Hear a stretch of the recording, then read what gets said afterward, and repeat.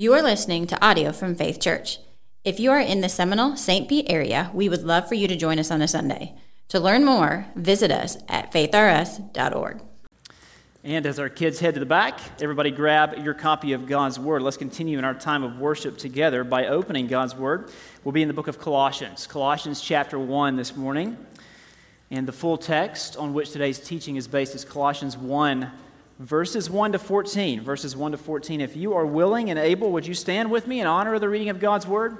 We stand because we really do believe this is the Word of God. He is speaking to us here and now. We stand to show our reverence and our readiness to hear from Him. At the end of the reading, I'll say, "This is the word of the Lord," and I invite you to respond, "Thanks be to God." Listen carefully. Colossians 1, 1 to 14. Paul, an apostle of Christ Jesus, by the will of God, and Timothy, our brother, to the saints and faithful brothers in Christ at Colossae, grace to you and peace from God our Father.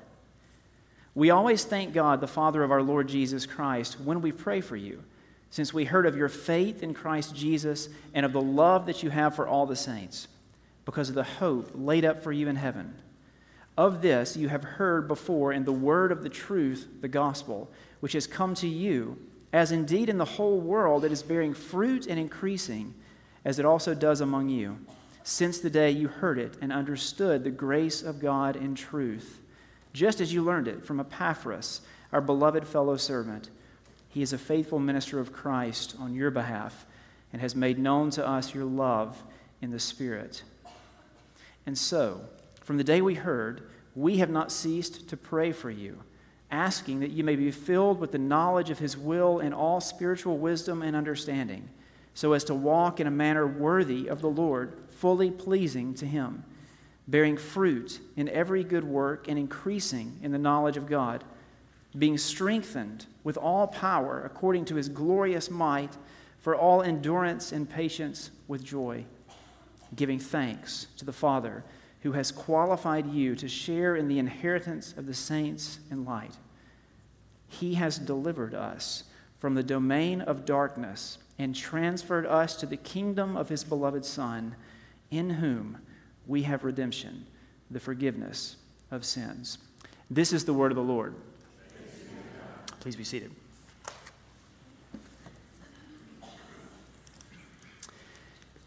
Well, today we are beginning a new series called Preeminent.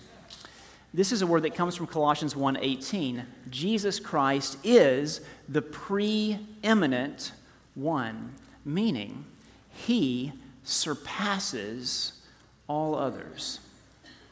See, whatever you're facing now, and whatever you might face in the future, if you have Jesus, or more accurately, if Jesus has you, then you have everything you need. You have everything you need because He is indeed the preeminent one. He is supreme. He is sufficient.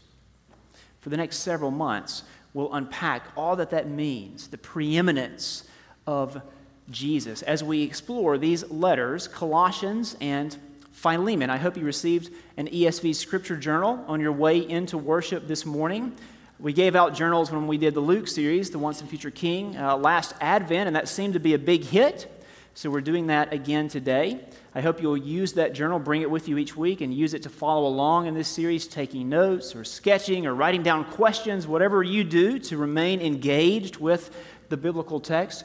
But do remember to write your name in the front of the journal. We've got hundreds of these things that will be floating around for the next several months. You might leave yours sitting somewhere and someone might grab it, take it home accidentally. When I did the Luke series last year, I had the whole series sketched out in my journal, and one of you took it home with you. You did at least return it, so the series could go on. Do write your name in the front of the journal, but bring that with you each week as we go through this series together. Now, I've had a several-week break from preaching, so I'm just itching, ready to go. So we're going to jump right into the text today. You ready? Colossians chapter 1, verses 1 to 14. This first passage, we can break it down into three main parts. Very simple to follow. We're going to see the letter introduction. Then, second, we'll see the Colossians' reputation. we'll learn a little bit about what these believers were most known for. And of course, that will cause us to ask the question, what are we most known for? What am I most known for? And then third, we'll see Paul's intercession, his prayer for these early Christians. And what Paul prays is what God desires for all of his people. So that prayer will be applicable for us as well. So the letter introduction, the Colossians' reputation, and Paul's intercession, his prayer. That's where this text will carry us. Let's get started. First, the letter introduction, verses 1 and 2. Paul, an apostle of Christ Jesus, by the will of God, and Timothy, our brother, to the saints and faithful brothers in Christ at Colossae, grace to you and peace from God our Father. Like all ancient letters, really, this letter to the Colossians follows a well-known pattern. Here's the author, here are the recipients, and then a brief greeting. Two people are named in verse 1, Paul and Timothy. Paul is the author of the letter. Timothy probably was his secretary, one of his co-workers. Now, this is the Paul you know as the apostle. He saw the risen Jesus. This is Paul who was the great missionary, the great church planter. We learn a bit about Paul's backstory in Acts chapter 9. He's on his way to a place called Damascus. He's traveling to Damascus to persecute Christians. He was a hater of God's people.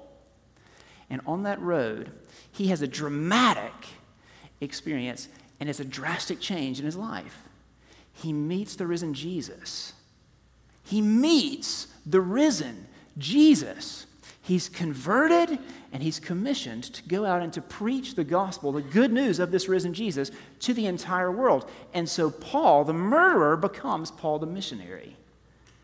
Paul, the persecutor of Christians and Christianity, becomes Paul, the church planter, the pastor, the preacher. And as he goes out preaching here, there, and everywhere, he himself is persecuted. In fact, on numerous occasions, Paul was put in prison. He was put in prison.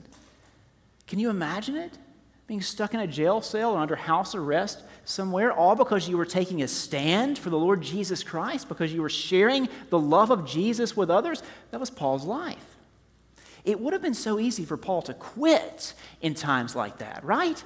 I mean, surely he must have been frustrated as he sat in a prison cell, as he sat under house arrest. But Paul was not the type to throw in the towel. He was all kinds of stubborn, in a good way.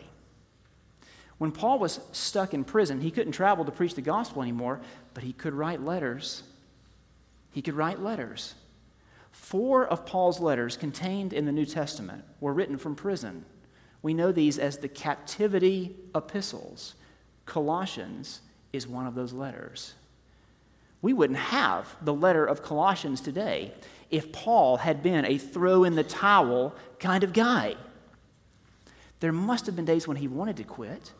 There must have been a part of him, as he went through these trials and tribulations, a part of him that said, I can't go on. But there was another part of him that said, I can't give up. I can't give up. He was driven by this Christ who had come to him. He was committed to taking the gospel to the nations. And so he didn't quit. Believer, listen to me. You still have work to do. Whatever your age, whatever the status of your health, you might have to get creative like Paul did. He couldn't travel anymore, but he could write letters. He could pray, as we'll see in this passage. God is not done with you. Don't you quit. Some of Paul's best ministry was done during times of adversity. Believer, some of your best ministry will be done during times of adversity. Don't waste your adversity. Use it to share the gospel with others, just as Paul did. Now, that's the author, the Apostle Paul. What about the original recipients? Well, Paul tells us that he's writing to the saints, the believers, the faithful brothers and sisters in Christ, who were located in this city called Colossae. Colossae was a peripheral city. Nobody really focused on it. Located in modern-day Turkey, Asia Minor. This is not a church that Paul knew personally. He had not started this church. A man named Epaphras, a co-worker of Paul's, who's mentioned later in this passage, is the one who planted the church in Colossae. Epaphras traveled there, got the church started, preached the gospel, and then at some point later, Epaphras traveled back to Paul, bringing bad news of some things that were happening in Colossae. What was this bad news? Well, though the church was being committed to the gospel, as we'll see, a band of false teachers had gained a hearing in the city. Later in chapter 2, Paul is going to talk about these false teachers and their philosophy and empty deceit. And he warns the believers not to be taken captive by this philosophy. So we're going to refer to these false teachers as the philosophers. Sounds like they could be a villain in like a Mission Impossible movie, right? You get the syndicate, the philosophers. We don't know a whole lot about them. They're kind of mysterious, but we know that they're trouble. We know that they're trouble. Paul says to the church, there are people in your midst who are trying to take you captive, to make you their prisoners to their deceptive ideas. Don't fall for it. And we'll get into some of the specifics of what these philosophers were teaching as we go through the letter together. But in general, as best we can tell, it doesn't seem that they were calling the Christians to reject or to abandon Jesus. That wasn't their message. Their message was, Jesus is good. You need a little Jesus in your life, but Jesus is not enough. You need Jesus plus something else. You need Jesus plus magic. You need Jesus plus some mystical experience. Jesus plus extreme self-discipline. Jesus alone is not enough. You need the newest thing. See, these philosophers were teaching that Jesus was just one of many options on the spiritual buffet. Go through the line with your plate, put a little Jesus on there, of course, nothing wrong with that. But you need lots of other stuff. You need to try a little of this. You need to try a little of that. Worked for them over there. Jesus alone is not enough. Paul writes this letter to correct that way of thinking. Paul writes this letter to show them and to show us that Jesus plus anything ruins everything. Jesus plus anything ruins everything. Jesus is not just one option on the spiritual buffet. He is preeminent. He's the Lord of all creation. He's supreme. He's sufficient. He's all you need. See, the gospel can be perverted. It can be polluted by addition just as much as by subtraction. We must not take anything away from the gospel. We must not add anything to it. That was the danger in Colossae. It's called syncretism. Syncretism, perhaps you know this word, perhaps not. Syncretism, simply stated, is lots of religious ideas, lots of practices from a variety of sources all mixed together. Just this cocktail of religions. That's what was happening in Colossae. And Paul writes to correct it, to remind the church, no, Jesus is all you need, because Jesus is Lord. So there's a bit about what was happening in this ancient city in the first century that triggers this letter, causes Paul to respond. Now, that's the first part. Secondly, here in chapter 1, we're going to learn something about the Colossians' reputation. Yes, there were these false teachers. Yes, there were bad things happening. But on the whole, these believers were seeking to follow Christ. We know that because of what Paul says here. Look at verses 3 to 5. He goes on, we, Paul and Timothy, his secretary who's with him, we always thank God, the Father of our Lord Jesus Christ, when we pray for you, since we heard of your faith in Christ Jesus and of the love that you have for all the saints because of the hope laid up for you in heaven. So here's their reputation. Here's what Paul has heard about them through Epaphras, who's traveled to Paul in prison. He's heard that the Colossians are people of faith, people of love, and people of hope. They have the reputation that all Christians ought to have. Let's think just for a moment about each of these words and how the three fit together. First, they're people of faith. He says, we've heard of your faith in Christ Jesus. We know you're believers. Sinful people then, in the first century, and sinful people now, are saved by grace through faith. Through faith in Jesus Christ. Now that makes it sound like it's very easy to find salvation, doesn't it? And it is. It is. You just need faith. But you must understand what true faith, what saving faith is. It's more than mental assent. It's more than mental assent. Let me try to help you get the picture. I believe that there is a place called the Grand Canyon. I haven't been there myself, but I know people who have, and I've seen pictures of it. I have good reasons to believe that there is a place called the Grand Canyon. But I don't believe in the way that some of you do, because you've been there. You've experienced it. You've encountered it. You've been moved by it. You've seen its greatness, its vastness. Inwardly, you've been stirred by that. On the one hand, afraid to go too close because of the depth of it, and on the other hand, eager to explore it. So you've encountered the Grand Canyon in a way that I haven't. Mentally, I assent to the existence of this place called the Grand Canyon, but I haven't been moved in the way you have. Faith, true faith, saving faith, is more than mental assent. Yes, it's cognitive. Yes, it involves the mind, but it's also affective. It involves the heart, the desires, and it's behavioral. It affects our actions. It's more than just believing with the head. It involves the heart, the hands, the feet, all of us, which leads to what Paul says next about the Colossians. They're people of faith and people of love. Their faith is visible. You can see it. What does it look like? It looks like tangible acts of love for the family of God, for the brothers and sisters in Christ. And then finally, they're people of hope.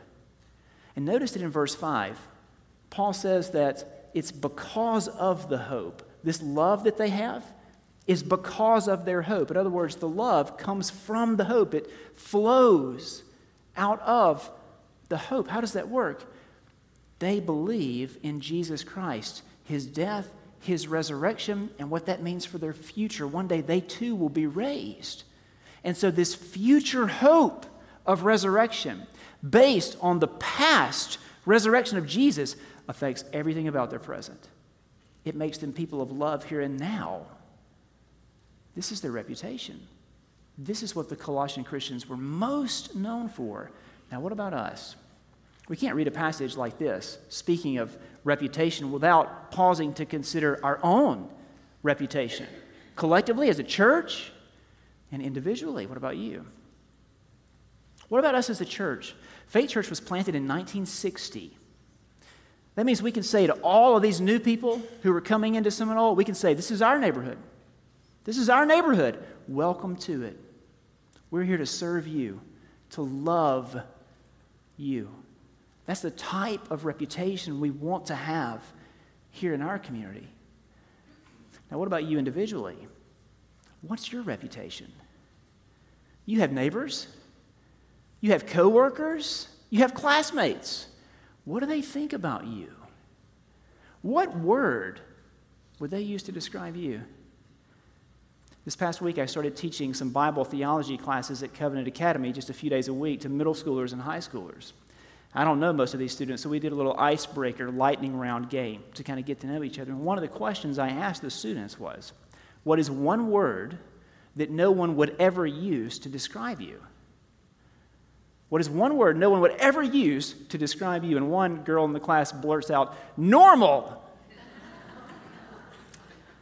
She's exactly right. No one should ever use the word normal to describe us as Christians. They should say that's an abnormal love. How can they possibly love people that way? No, we don't want to be normal. What's your reputation, I wonder? Paul goes on. He sums up the reputation of the Colossians. They're people of faith, love, and hope. Why? Because they're people of the gospel. That's what he says next here. Of this hope, you've heard before in the word of the truth, the gospel, which has come to you, as indeed in the whole world it is bearing fruit and increasing, as it also does among you, since the day you heard it and understood the grace of God in truth, just as you learned it from Epaphras, our beloved fellow servant. He's a faithful minister of Christ on your behalf and has made known to us your love in the Spirit. How is it that the Colossians are known for such love, such hope? Because the gospel has worked its way deep down into their hearts, and it's showing up in their lives. It's the only way any of us can be changed.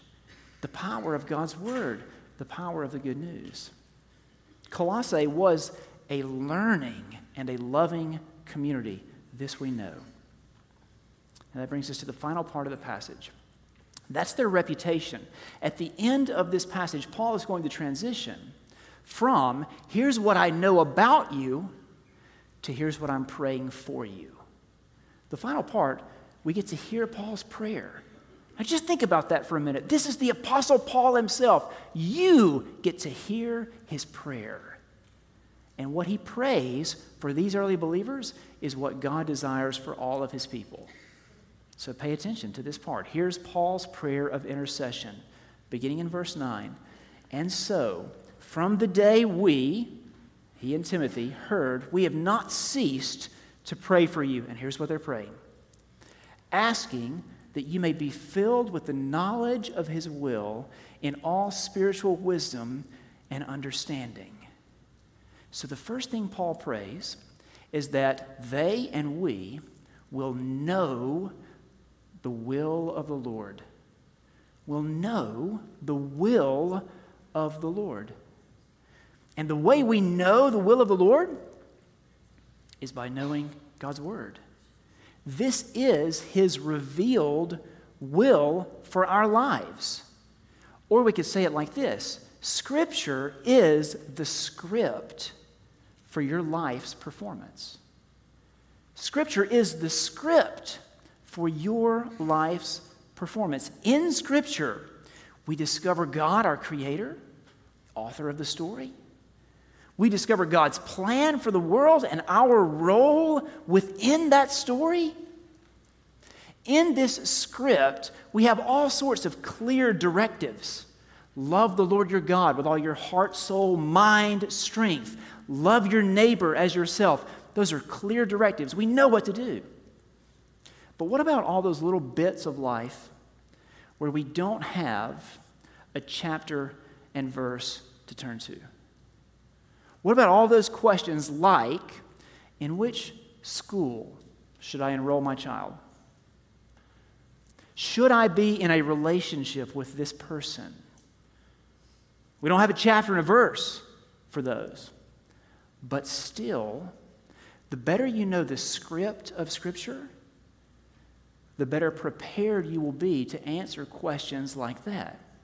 See, the better an actor knows the script,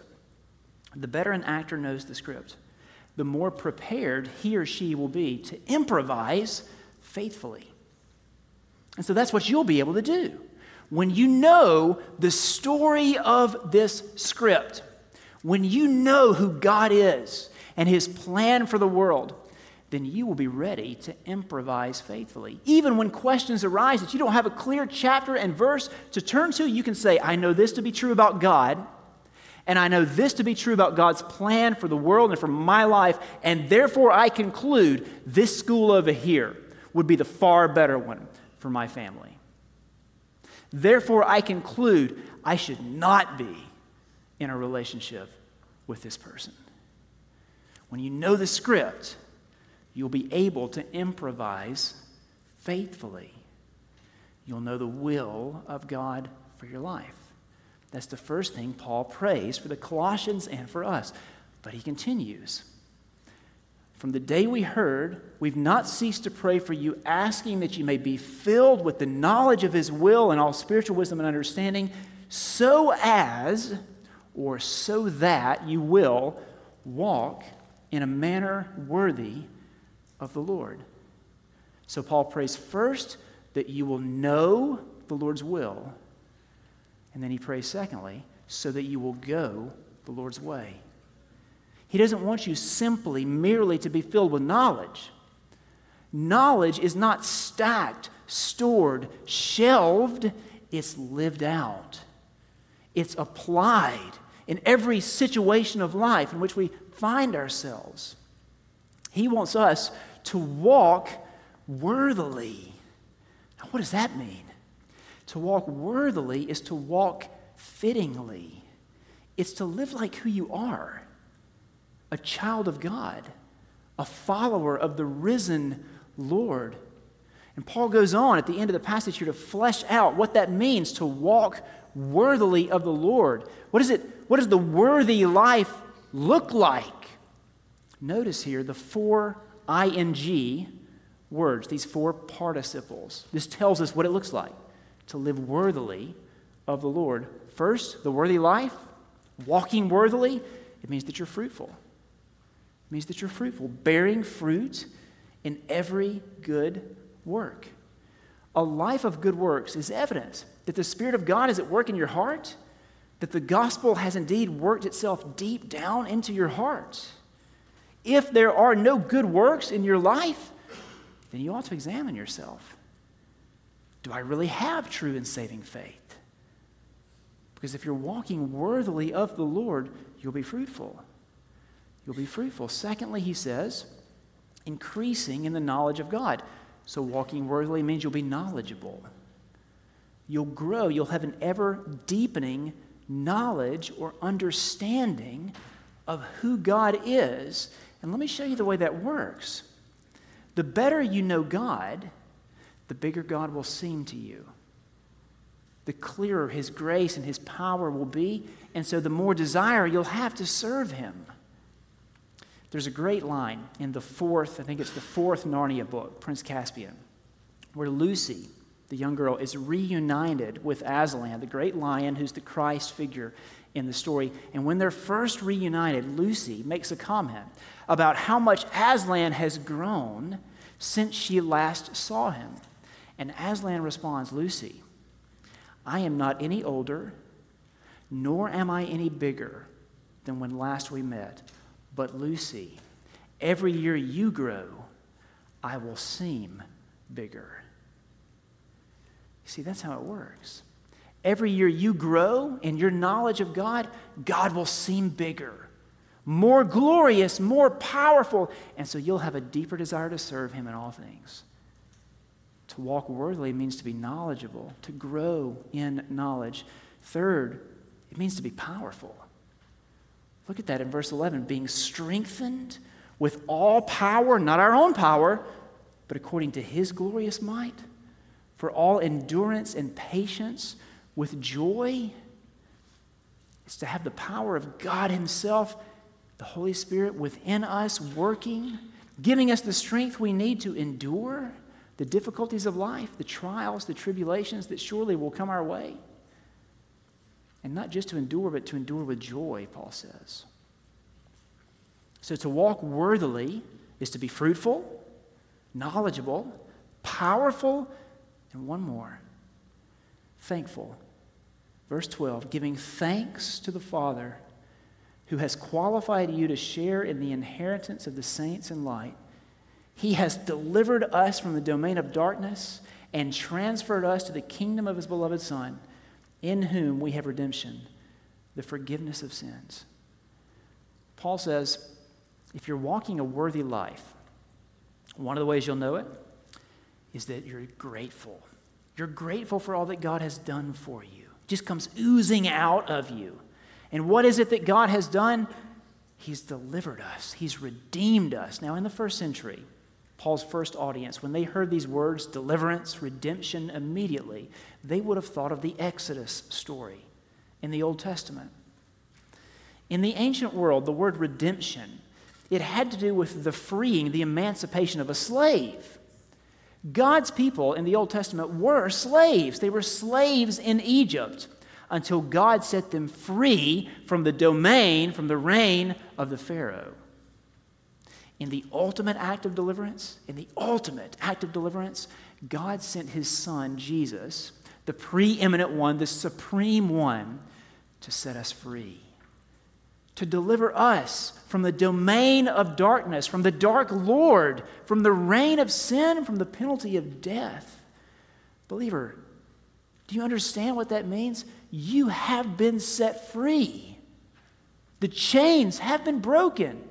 You're no longer a slave to that sin.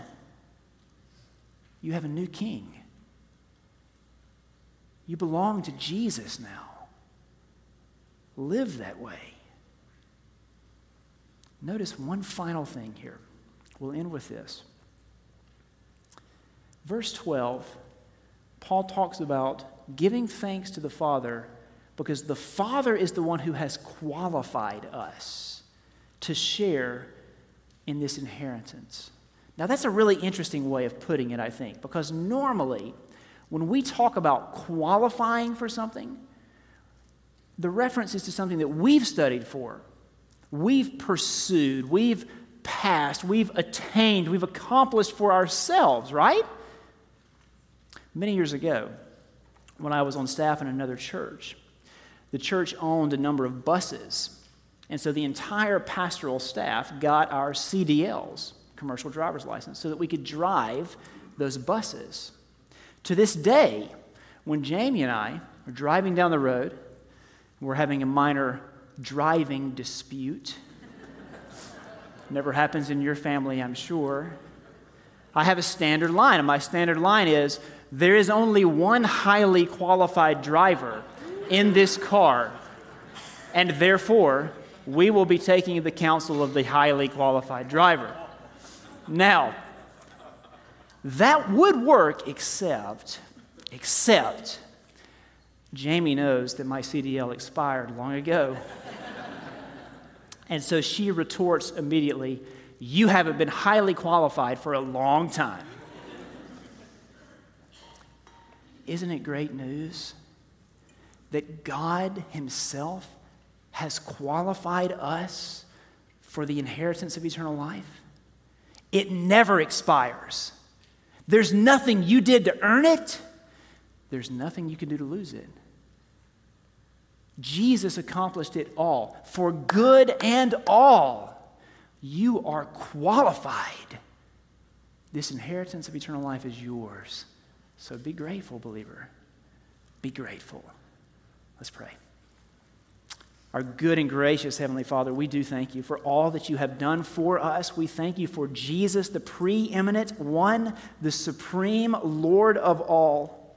As we begin this several-month study of Colossians and Philemon, God, I pray that you will work that singular truth deep down into our hearts, that whatever we are facing now, whatever we might face in the future, if we have Jesus, or more accurately, if Jesus has us, then we have all that we will ever need. Because Jesus, you are supreme. In your name we pray. And all God's people said, amen.